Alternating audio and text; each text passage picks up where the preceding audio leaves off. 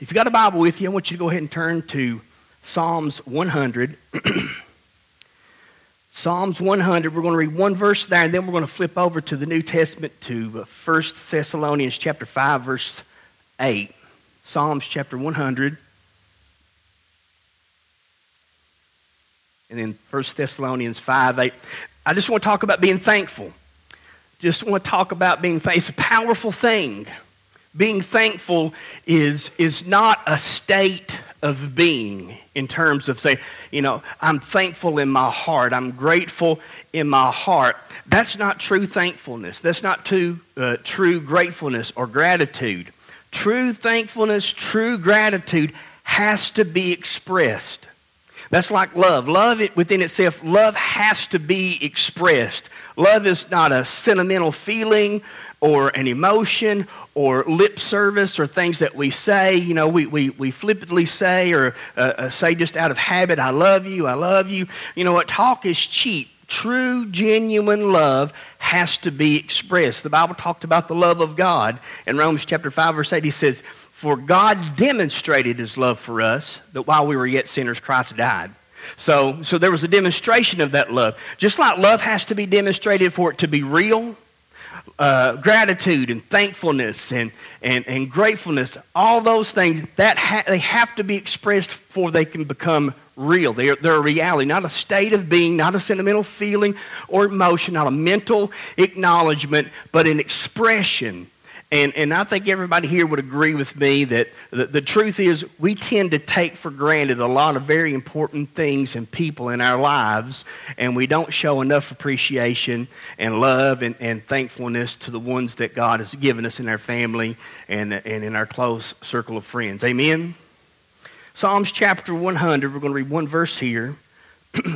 Verse 4.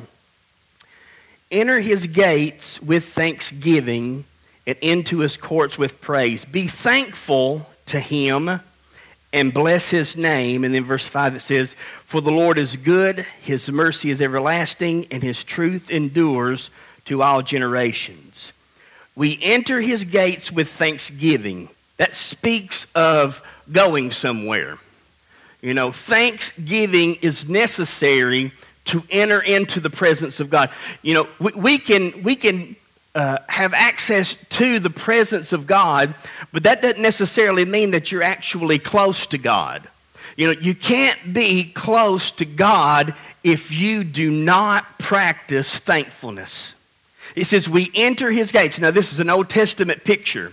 In the Old Testament, there was the tabernacle, and then the tabernacle, it represented Jesus Christ, and there were different aspects of the tabernacle. There was the gate that led to the outer court, and so he said, when you come into the tabernacle, or you're getting ready to enter into the tabernacle, he said, the first place you come to is the gate, and the only way you gain entrance into the gate is that you must spend some time thanking God for what he has done for you. Every time we pray, every day that we get up, every moment that or day that we've been given, we ought to spend time thanking God versus giving him our list of things that we want him to do for us and things that we need him to move on our behalf. So he says, enter his gates with thanksgiving. That focuses on God's hand, okay? That focuses on what God has done. How many of you can thank God for something that he has done for you? How many of you are guilty for not thanking God enough for what he's done for you? So it's important to see the power of thanksgiving. And then he says this, we enter his gates with thanksgiving, and then he says you step through the gate and then you enter into his courts, plural. The outer court and the inner court with praise. So we have two words here, thanksgiving and praise. Both are necessary if we're going to enter into the presence of God and draw close to God. Now, thankfulness focuses on the hand of God, and you spend time thanking God for what he has done for you. Then praise shifts our worship to God, and it focuses not on God's hand, but it focuses on who God is. We thank God for what he's done. We praise God for who he is. And so as we enter into this thanksgiving and into this praise, we're actually going somewhere. We're entering in through the gate. We enter into the outer court, then the inner court, and then we get to a place called the Holy of Holies. And the Holy of Holies is the place where the Shekinah glory of God resided at that time. And that's where true worship takes place. So thanksgiving, praise, and worship are all absolutely necessary, powerful aspects of what it takes for us to enter into the presence of God. Now, the blood of Jesus has given us access to God, but if you're going to be near to God, you have to be a very thankful person. See, here's what I know about people being thankful. Thankful people never have to be told to worship God. I paused for an amen, but it didn't come. It's all right. Let me say that again just in case it's Mike. Is Mike on? Thankful people, grateful people never have to be reminded to worship. Because if my wife had to remind me to express my love for her, then evidently I don't love her as much as I say that I do. Are you with me? So let me ask you something. Are you a worshiper?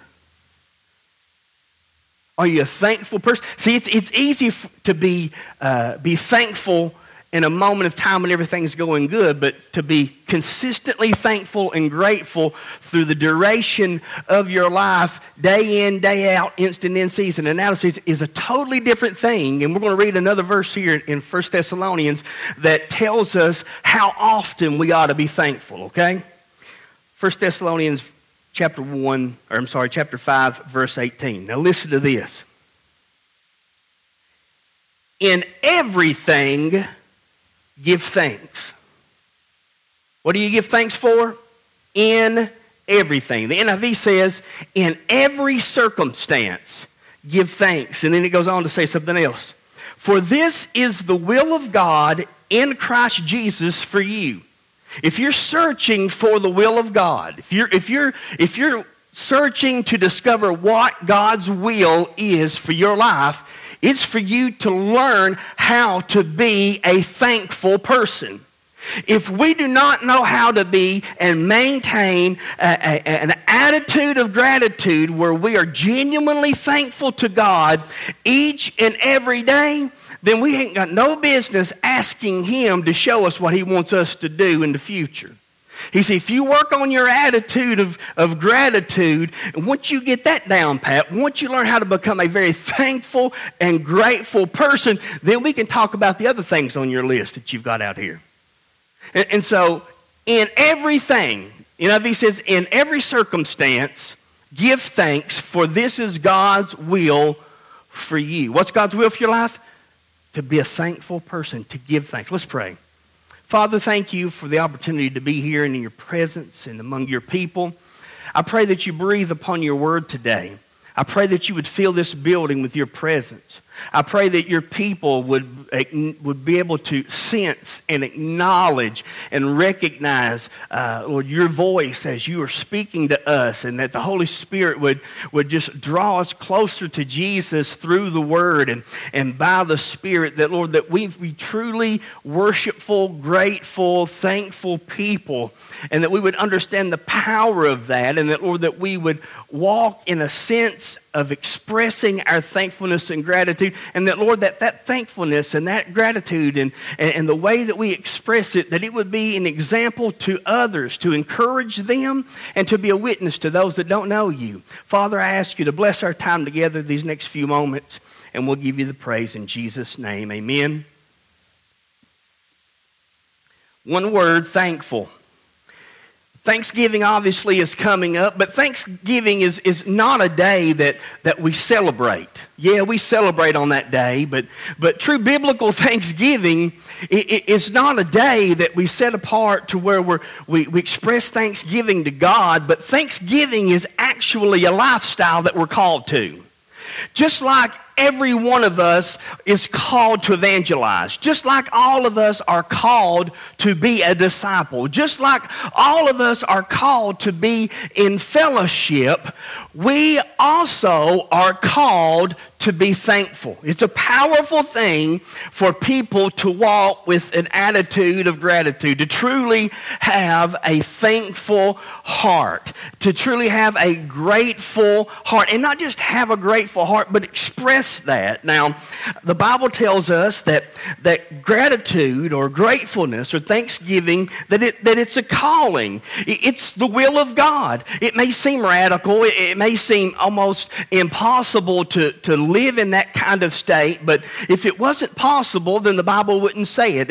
And so when the Bible talks about gratitude, when the Bible talks about thankfulness, gratefulness, the way that it should be expressed, he lays down the terms. He said, this is the kind of thankfulness and gratitude and gratefulness that I'm looking for in my people. And he said, in all things, in everything, give thanks, for this is God's will for your life. How often are we to give thanks? How grateful should we be? We're supposed to give thanks in all things. Now, I want you to notice what that verse does not say. That verse does not say, give thanks for all things. We read through the Bible and we just assume that that's what the Bible is saying. You're thinking, how in the world can I be thankful or give thanks for some of the stuff that I've been through, or some of the things that have happened to me, or some of the suffering, or some of the tragedy, or some of all of the things that are going on in the world? How can I actually be thankful and give thanks for those things? Well, that's not what the Bible says. The Bible doesn't say give thanks for all things. It says give thanks in all things. There's a major difference. The NIV, as I said earlier, it says give thanks in every and all circumstances. Now, this is God's will for you. We're not to give thanks for when a tragedy happened. We're not to be thankful when a child is molested. We're not to be thankful when a person is raped. We're not to be thankful when somebody gets killed by a drunk driver. All those things happen and they exist. We live in a fallen world, but the Bible doesn't say be thankful for those things. It says in all things, it says give thanks. And what does that mean, to give thanks in all things? It means without exception. It means without exemption. It means without excuse. Regardless of what you're going through, you have to learn how to grow a grateful heart, a thankful heart, because there's no exemptions, no excuses, no exceptions. God expects us to be grateful in every circumstance. Now, I know that's a radical thought. I know that is a radical statement, but it's in the Bible. Now, how do we do that? And what happens when we are living that kind of a lifestyle that we're truly thankful? There's a lot of people that are searching for God's will for their life. There's a lot of people that are trying to discover what it is that God has called them to do. You know, people, they say things like, should I go to college? Or should I get married? Or should I switch jobs? Or should I become a missionary? And what God's saying to you, what God is saying to us is this. He said, if you will work on your attitude of gratitude, if you will work on your attitude of thankfulness, of gratefulness, if you learn how to become more thankful, learn how to become more grateful, more appreciative, more honoring, and once you get that down pat, we will look at those other things that you're talking to me about your job, about your wife, about your husband, about your job, about your calling. He said, if you don't have the right attitude, then there's no need to proceed any farther, because if I give you what you ask for, it'll end up killing you. Now, there's a verse of Scripture that Paul uses to describe the difficulty of ministry. Again, I was reading it this morning. He was talking about, as he was leaving the Ephesian elders, he said, I do not know what awaits me, except the Holy Spirit bears witness that chains and bonds await me at every place that I preach the gospel. He said, but none of those things move me, nor do I count my life dear to myself, that I might finish my race with joy.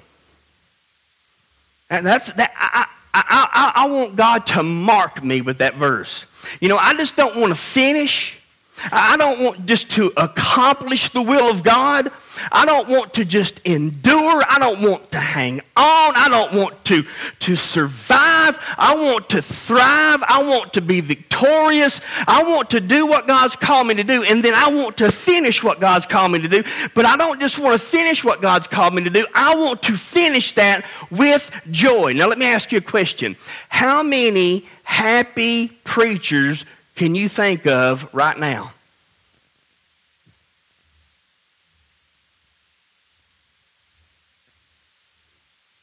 Why is it such a difficult thing? Because somewhere along the way, they lost their joy. Somewhere along the way, they got sheep bit. You know, sheep bite. And somewhere along the way, they experienced adversity, difficulty, conflict, whatever that may be. And listen, there's no such thing as a problem-free life, but the Apostle Paul is teaching us the secret to a victorious life. And he says, giving thanks in all things. Learning how to give thanks in all things is extremely important for doing the will of God in your life.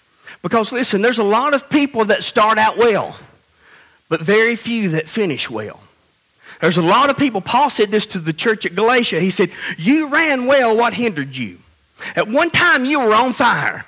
At one time you were excited and passionate about Jesus. At one time you were sincerely devoted, and somewhere along the way you turned aside and followed another Jesus.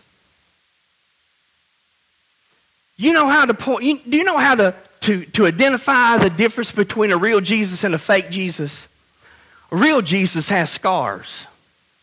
And if the real Jesus has scars, his real followers will too. But scars are wounds that have been healed. Scabs are wounds that have not yet been healed. Some of you are walking around with scabs. Some of you are walking around with scars, but regardless of where you're at in your life, the key to getting through that season is learning how to be thankful. Because God's on the throne. We sung about it. It's one thing to theologically know if God is for me, who can be against me? I can do all things through Christ who strengthens me. If God is for, it's one thing to give lip service to it.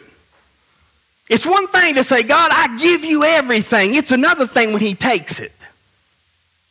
But if God takes away everything that you feel like you have to have, would you still be thankful? Or what is your thankfulness dependent upon? And if that was taken away, would you remain thankful still? So he says, give thanks in all things. Now, let me ask you a question. If I were to ask the people who are closest to you if you were a grateful person, what do you think they'd say? What if I were to ask them, listen, is so-and-so, are they a grateful person? If they told the truth, what do you think they'd say? So how do we give thanks? What happens when we learn how to give thanks in all circumstances, no matter what happens in our life? There's 4 things I want to give you really quickly. First thing is this, is that when I give thanks, regardless of what's happening in my life, when I'm talking about when I'm expressing a thankful heart day in and day out, number 1, it honors God. It honors God. We enter his gates with thanksgiving and into his courts with praise. Be thankful to him and bless his name, for he is good. Being thankful is absolutely necessary for you to enter into the presence of God. Now, when I'm talking about the presence of God, I'm talking about being close to God. When you learn how to be thankful, it brings you closer to God. And here's the thing. You cannot be thankless 6 days a week and then come into the church on the 7th day and expect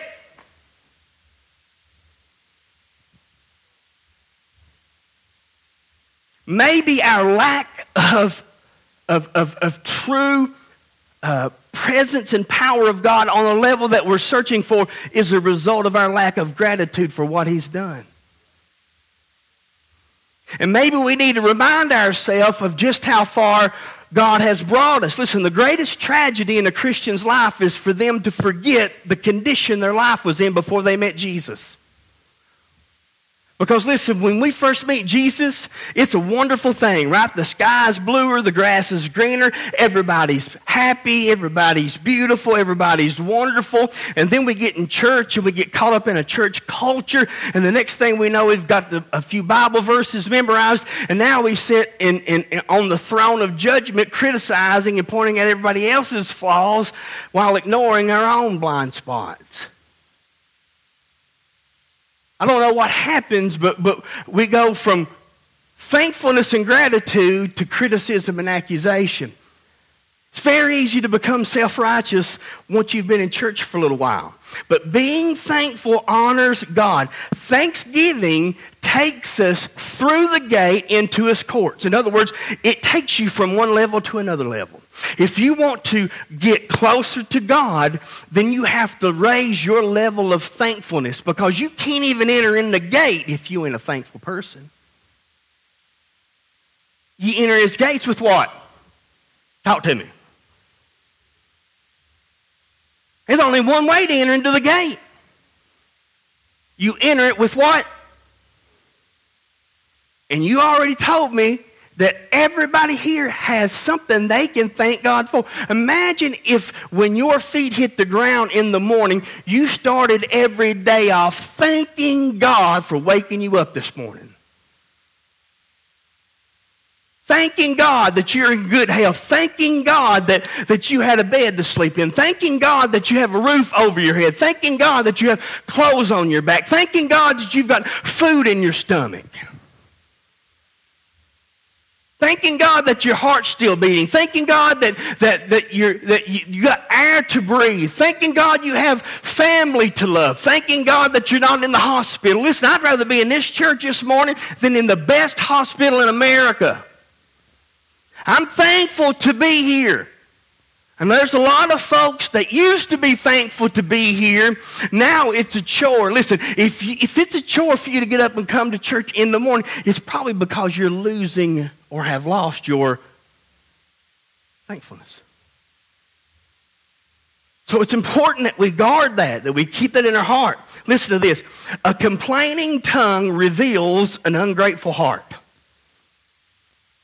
A complaining tongue reveals an ungrateful heart. Now, doctors have medically proven that thankfulness is the greatest or the most healthy human emotion in our lives. They've done a study on this, and they say thankfulness is the healthiest. It makes you healthier and happier when you're thankful. I mean, that's deeply profound, isn't it? But there's something that happens physically to you when you live from a place of gratefulness. There's something that happens mentally to you when you live from a place of gratefulness. There's something that happens to you emotionally when you live from a place of gratefulness. There's something that happens to you spiritually when you live from a place of gratefulness. Now, I'm not talking about superficial, shallow gratefulness, because you can ask some people, how you doing? And you know what? They can be miserable and say, blessed. God can read through pretense. You know, I say this all the time. You love Jesus? Well, let your face know it. If you love Jesus, it should show on your face. Amen, Donald. You're preaching good this morning. Everybody here ought to be smiling at me. If you love Jesus. So it honors God. It's healthy. It's good for our health. It's good for our heart. So here's what I want to give you. I'm going to give you an assignment. I know everybody loves homework, right? I want to challenge you this week. Listen to me. Before you leave the house for work or school, think of 10 things that you can thank God for before you get out of the bed. Think of 10 things. And don't just think of them, tell him about them. What do you thank God for? What are you truly thankful for? See, what you're thankful for reveals what you really and truly value. And when you start your day off being thankful, it changes your attitude. Some people just need an attitude adjustment. Look at your neighbor and say, you need an attitude adjustment. Some of you husbands been dying to say that to your wife a long time. I know it. Go ahead. The preacher gave you permission. Some people say, well, listen, you know what? I can't help it. I can't help it. I've always been this way. You know, it's just my personality. No, you're hateful. You're mean. You're harsh. You're rude. Brian cracking me up over here. But here, listen. Before your feet hit the ground, think of 10 things you can thank God for. And what happens in the first 5 minutes of your day, you've already adjusted your attitude in the way that it needs to be adjusted toward God in just simple things. If you can't think of them, go home and just write them down. I can give you at least 10 right quick if you don't have anything to thank God for. But I'm going to challenge you for the next week, every single day before your feet hit the ground, I want you to put your focus on God and thank Him for at least 10 things. I promise you, if you get 10 things out, there will be 10 more things pop into your mind, and all of a sudden you're thinking, man, I am blessed. Man, this is a good day. Man, it's better than what I thought it was. It ain't as bad as what I thought. The good news is the bad news is wrong.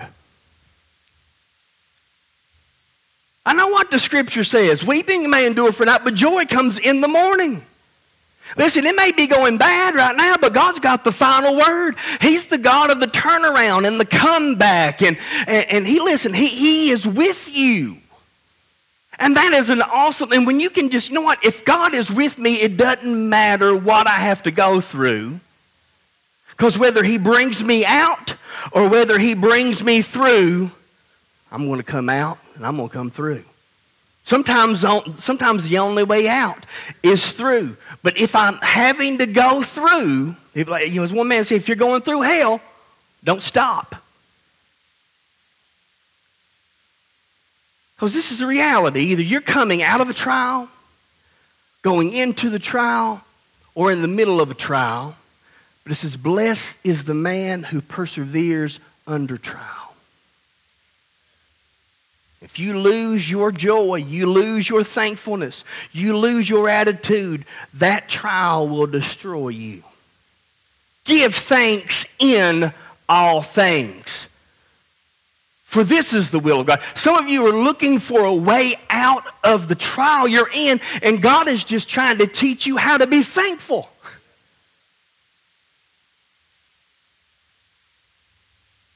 And the wonderful thing about the test God puts us through, we never really fail God's test. We just keep taking them over and over and over again until we pass. Sometimes you die in the desert, though. But that's not God's will for you. If you're going through something and you don't know your way out, I want to give you some really good advice right now. Start praising God right where you are. Start being thankful to God for what is going to happen but has yet to happen in your life. And just watch how, because here's what happens.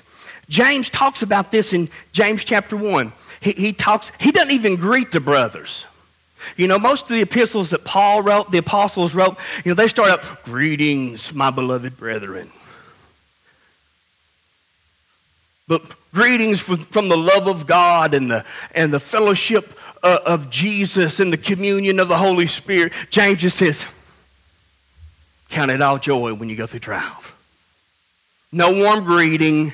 No, I love you guys. No, wonderful, mushy-gushy words. He says, count it all joy when you find yourself going through various trials. He said, knowing that the trying of your faith works patience. And let patience have her perfect work, for after her work is accomplished, you will have full character, ready for anything. So how do you thank God for a trial you're going through? Knowing it's going to produce something beneficial in your life. Sometimes the greatest gifts God gives us is not what He does for us, but what He does in us. Sometimes the gift is what God does in our hearts, in our lives, in our emotions, in our soul, than when He parts the water and we walk across on dry ground. Because you know what happened? You know, when He parted the water and the Red Sea and the children of Israel crossed over on dry ground, you would think after seeing that kind of a miracle, they would never doubt God again. If you saw the Red Sea part and you walked across on dry ground, would you ever doubt God again? Are you sure? That's a definite maybe. That's what you're saying. 3 days over on the other side, on their way to the promised land, they said, I wish I was back in Egypt. Why? Because God had brought them out of Egypt, but He wasn't able to bring the Egypt out of them. And the wilderness was designed to do that. The wilderness would either bring out the best in them or the worst in them, but they decided what was coming out. Same's true for you. Trials are designed to bring out the best in you or the worst in you. But what determines that is the attitude you have and how you respond.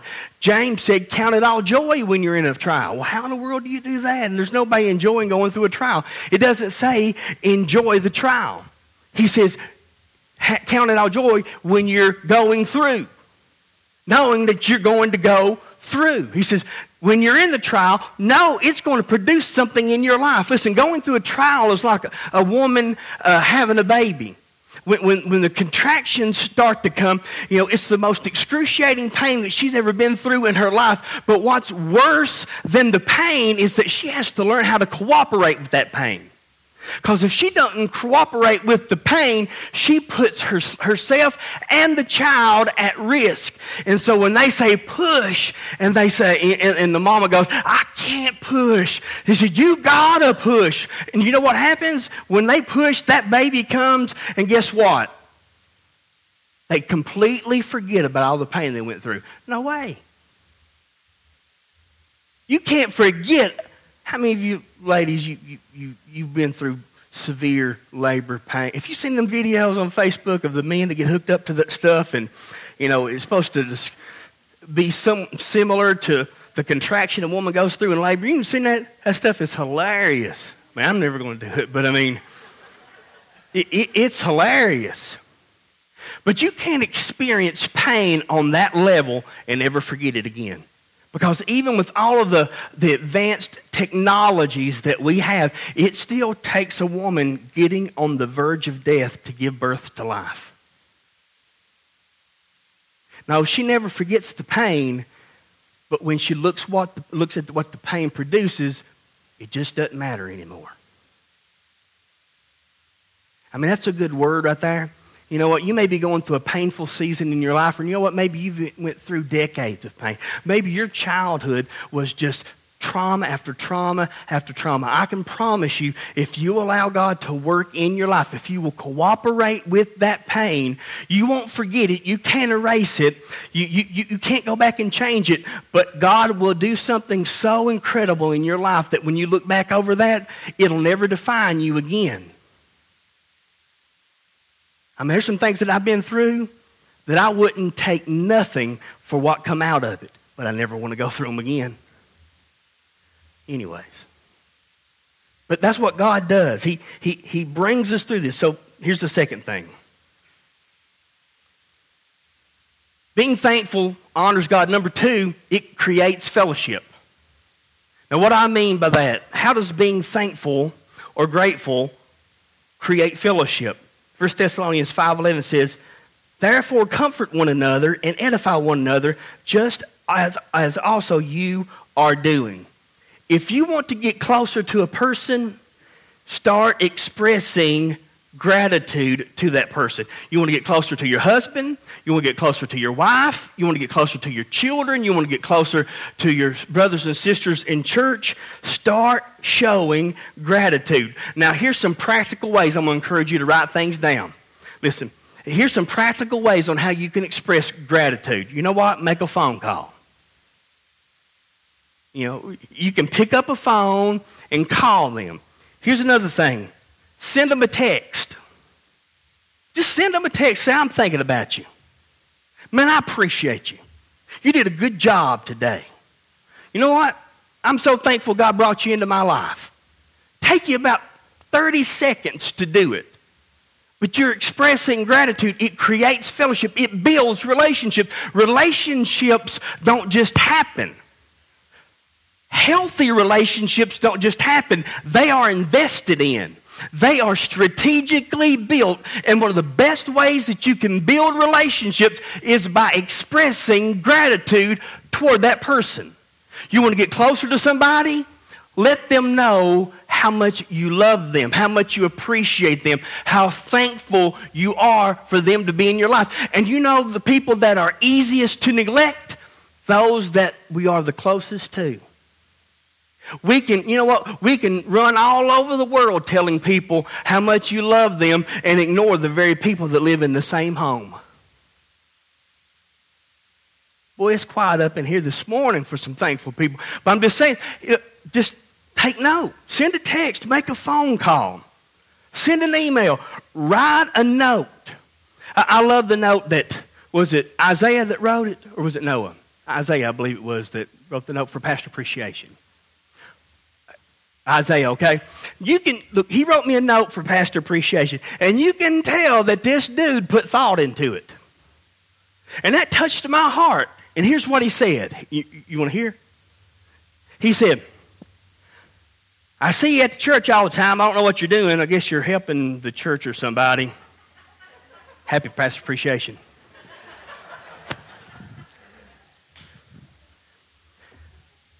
Now, he could have just signed, in general terms, Happy Pastor Appreciation. No, that dude took the time to think about, what can I say to this guy right here to let him know that I appreciate him? And he put thought. Listen, that's an honor. You get a 7-year-old, he's 7? You get a 7-year-old to take the time to think about you. You're special. That's called love. It's not about what he wrote. It was the thought he put into it. You don't have a clue what I do up here. I don't know what you do up here. I guess you're helping the church or something. But thank you anyways. I laughed, me and Rachel laughed, but it was great. But I said, this guy right here, but it touched me, because here's the thing. A 7-year-old took the time to think about and put his thoughts down, regardless of what's on there, and said, you know what, this guy is my pastor, and I'm going to write something to him, whatever that may be, to let him know I appreciate him. And I got that card at my house. But the more grateful you are for the people in your life, the closer you will grow relationally. So write a note, send a text, make a phone call, make a visit. Say, you know what? I am grateful for you, but don't be vague like that. Don't speak in general. If you're going to show appreciation for somebody, be specific. What do you appreciate? Listen, Isaiah was specific. That's how I know he put thought into it. And if a 7-year-old can do that, guess who else can? Boy, I'm helping you this morning, boys. So here's what I want you to do. I'm going to give you another assignment. I want to challenge you to be more intentional about expressing gratitude to the people in your life. Sometime during this week, I want you to send a text, email, call them, write them, whatever you want to do, whatever way of communication you want to do it, to those people that you need to express gratitude toward. Now, here's what I want you to do. I want you to write down some of their names right now, because you'll forget by the time you leave. You know how I know that? Because I'm your pastor. I preach to you every Sunday. I know you don't remember nothing I say. Because I ask you. Next Sunday, I'm going to ask some. I'm going to call you guys up and say, look, come up here. Tell me, what did I preach about last week? Can you tell me the 5 people that you wrote down? I'm not going to do that. Paul probably would, but, I wouldn't do that. But, write down the names. Who do you need to do that? Listen, don't just think it. If you think, here's the thing. A lot of people think a lot better about their intentions than they do with follow-up actions. But you know what? The road to hell is paved with good.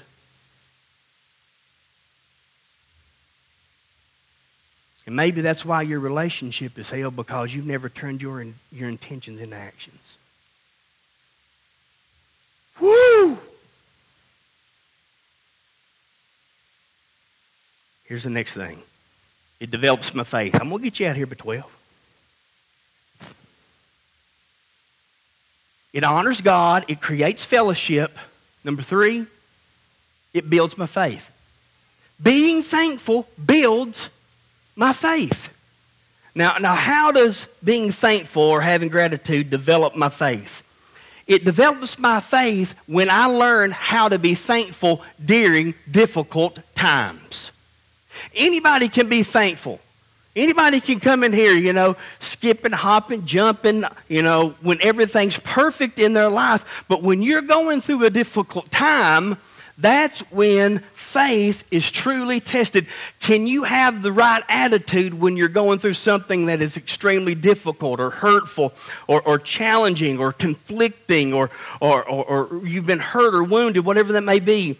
This is tested during tough times, when things are out of control or falling apart, when prayers go unanswered. The great psalmist Garth Brooks wrote a song once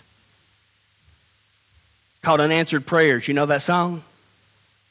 Sing it for me. But he in the song he put these lyrics together, and he says, if you're how'd it go? How does it go? It says, sometimes I thank God for unanswered prayers. And remember, when you're talking to the man upstairs, and just because he doesn't answer doesn't mean he don't care, because some of God's greatest gifts are unanswered prayers. Just because God is silent doesn't mean God is absent. Just because the answer hasn't come yet doesn't mean that it's not on the way. And when you can have an attitude of gratitude during difficult times, what happens is giving thanks is evidence of trust. I'm thanking you, Lord, that I know this is going to work out, because your word says that you'll make a way when there seems to be no way. You said, when I go through the flood, you're with me. When I go through the fire, you are with me. I know that you're for me. I know I've got a track record with you. You've brought me through many, many battles. And Lord, I've come out victorious every time because you are on my side. Listen, don't be concerned because you're in the middle of a conflict. Be concerned when there's an absence of a conflict. And if you're in the middle of a conflict, it's just evidence that you've not yet been defeated. If you're in the middle of something right now, listen, I always say it like this, if you're always running into the devil, it just shows you that you and him are not going in the same direction. Because if you're going to walk God's way and do things God's way, you're going to constantly be in conflict and running into the enemy everywhere you go. Because you know what? He's going to try to get you detoured one way or the other so that you end up going somewhere that God never intended for you to be. Give thanks in all things, for this is the will of God in Christ Jesus for you. Don't get bitter. Don't get angry. Don't get resentful. Don't get hateful. Don't get mean. Don't get depressed. Don't get discouraged. Don't get overwhelmed. Don't let your emotions get control of you. Don't freak out. Hold it together. Give thanks in all things, for this is God's will for you in Christ Jesus. Now, that's not an easy thing to do, but it is a powerful statement of faith.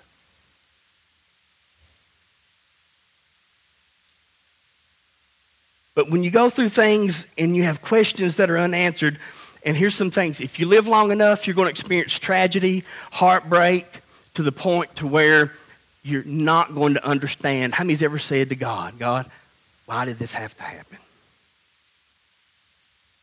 It's times when life doesn't make sense that you have to have a foundation based upon things that you can stand sure that they're true regardless of whether things change in your life or not. Now here's some things that you never have to question, okay? This is in your outline. Number 1, or A, you don't have to question God's love for you. How do I know that's true? John 3:16, for God so loved the world, he gave his only begotten Son, that whosoever believes in him shall not perish, but have everlasting life. You never have to question God's love for you. No matter if you're forsaken, abandoned by the people that are closest to you, God loves you, and you know it's true because he said it. The second thing is this, you don't have to question God's character, because he's the same yesterday, today, and forever. God doesn't change. You know what? He may work the situation out in your life differently than what you were familiar with before. But you know what? He can do that because he's God and you're not. He's smarter than you. Do you know that? He knows the end from the beginning. Number 3, or C, you don't have to question God's word.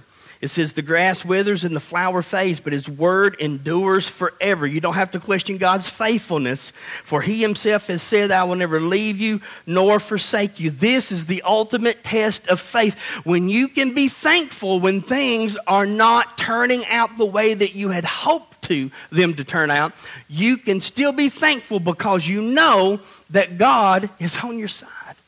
That God is with you. You know, people want to know, where's God at when I'm going through a difficult time?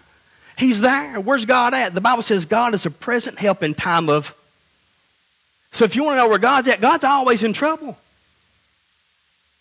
God is always in trouble. God is a present help in time of trouble. So listen, if you're in the middle of trouble right now, listen, you might be as close to God as you've ever been. But maybe there's a lesson that you need to learn. But here's what I know about tests. The teacher never talks while the test's going on.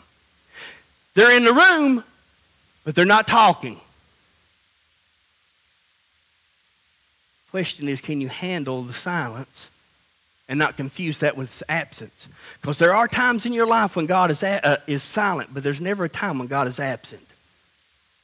So when you're going through tough times and things don't work out the way that you hoped, you can't focus on what you've lost. You have to focus on what is left. Because when God's all you've got, God's all you need. I'm finishing up with this and then come to music. Being thankful. It honors God. Number 2, it creates fellowship.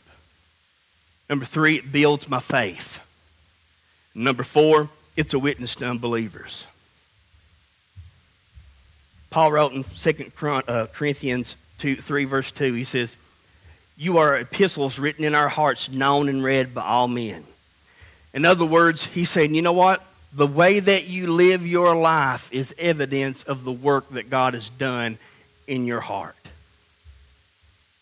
Listen, when we're out here and we're in our community and we're at the grocery store or Walmart or at work or at school, you know what? You're a representative of Jesus. And the truth is, there's some folk that come to church that drive people away from Jesus, and then there's some folk in church that draw people to Jesus. Now, there's 3 things here that we need to look at really quickly, that if we want to live a life that draws people to Jesus, this is what they need to see. Number 1, or A, they need to see our good works. Matthew 5:6 says, therefore, let your light so shine among men that they might see your good works and glorify your Father which is in heaven. Good works will draw people to Jesus.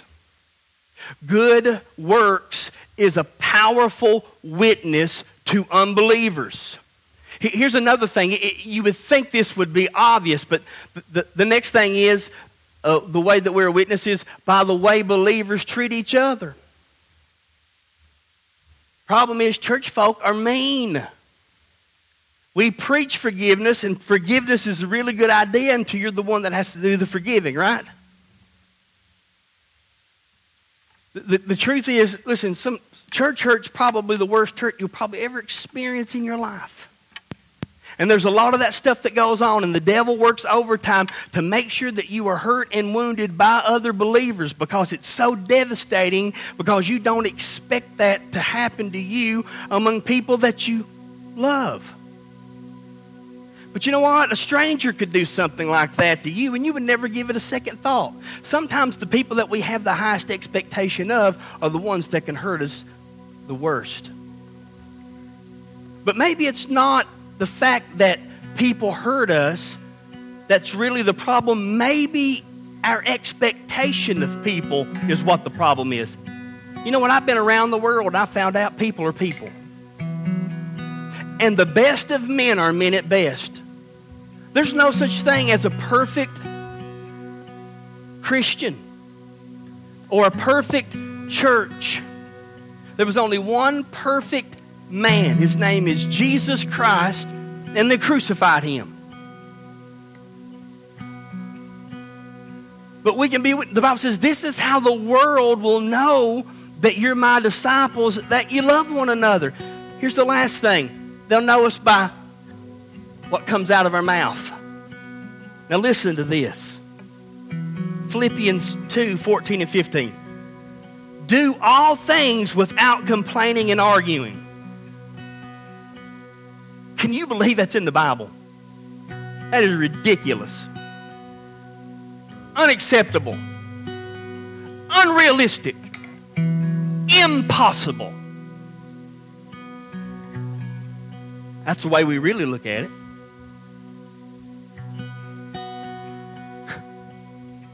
Do what? All things. I wonder what all things mean.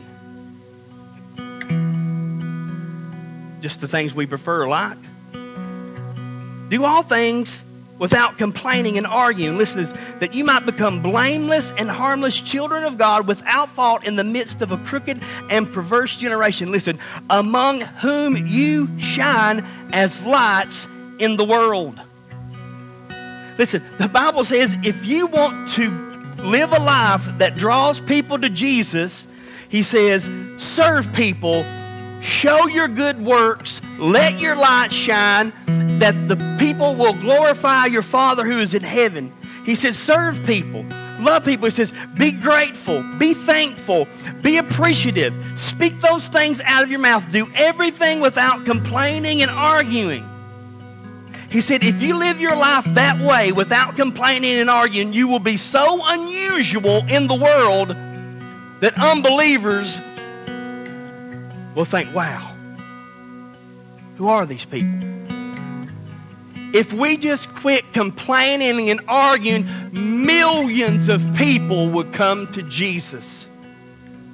If church people would just stop complaining and just stop arguing and just stop being selfish and just stop being easily offended, if stop getting upset over small things, if they would not complain and argue, millions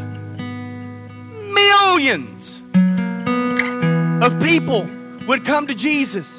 Why? Because it would be so different, so unusual. You don't have to blend into the world to reach the world. You don't have to become like the world to reach the world. If you stop complaining and arguing, God's people, if they stop doing that, you would be so unusual and so weird to the world that they would want to come and discover what it is that makes you that way.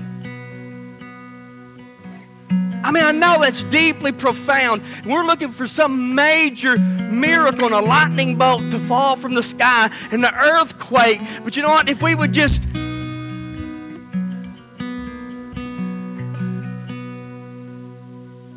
I mean, thankfulness. It'd be an incredible witness to unbelievers. You can't be hateful and grateful at the same time. God says if you learn to live your life without complaining, you'll be so unusual in the world that it'll be a witness to unbelievers. You'd draw people to Christ. It'd be a powerful witness.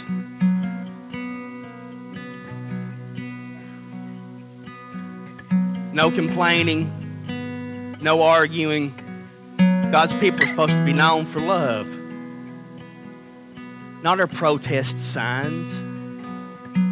Unfortunately, the church has been very good at stating what we are against, but we've done a horrible job of explaining what we're for.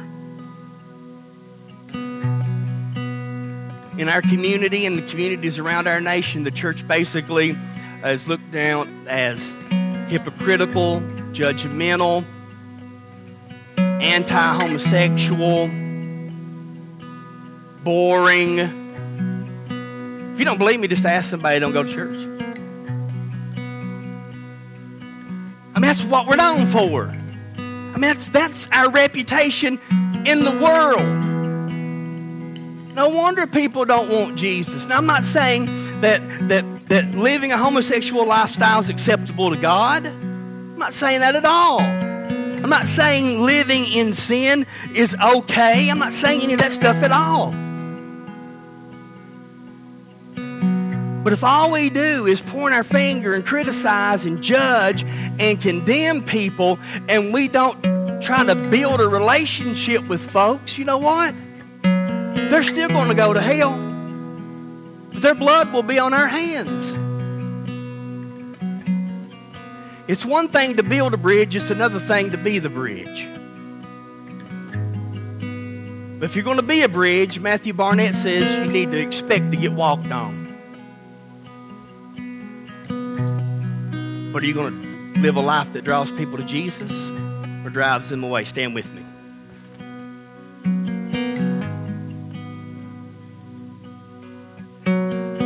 Would you just close your eyes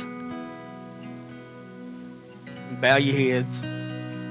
If you're going through a difficult time right now, I know Thanksgiving is coming up and it's a very, very difficult time for some folks. Maybe you experienced some kind of loss. Whether it be a parent, grandparent, sibling, family member, a loved one. And the holidays are just very, very difficult for you. Let me just encourage you this morning. Here's what you have to do. You've got to accept what is. Let go of what was and have faith in what will be. Let me say that again. You have to accept what is. You have to let go of what was. And you have to have faith for what will be.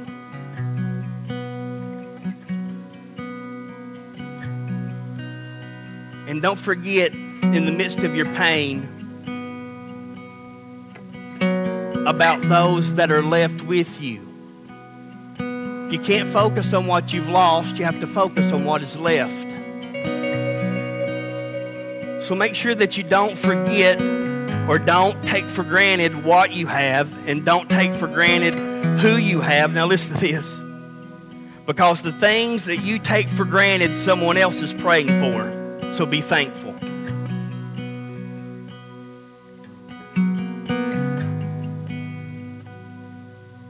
Everybody's life is envied by somebody else. Your life is somebody else's dream. Think about that.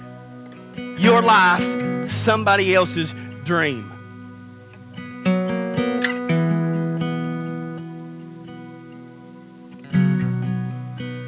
Father, I ask you this morning just to minister to those that are hurting during this holiday season. Those that have experienced loss, those that have experienced trauma, those that have they're going through the middle of a trial. Lord, things have fallen apart. Relationships have been strained or damaged or destroyed. Lord, I pray that you would meet them right where they are and let them know that, Lord, you are with them. And while they're there, I pray that you help them to become grateful for who they have and not just what they have, Because, Lord, when we have you, we have everything that we need.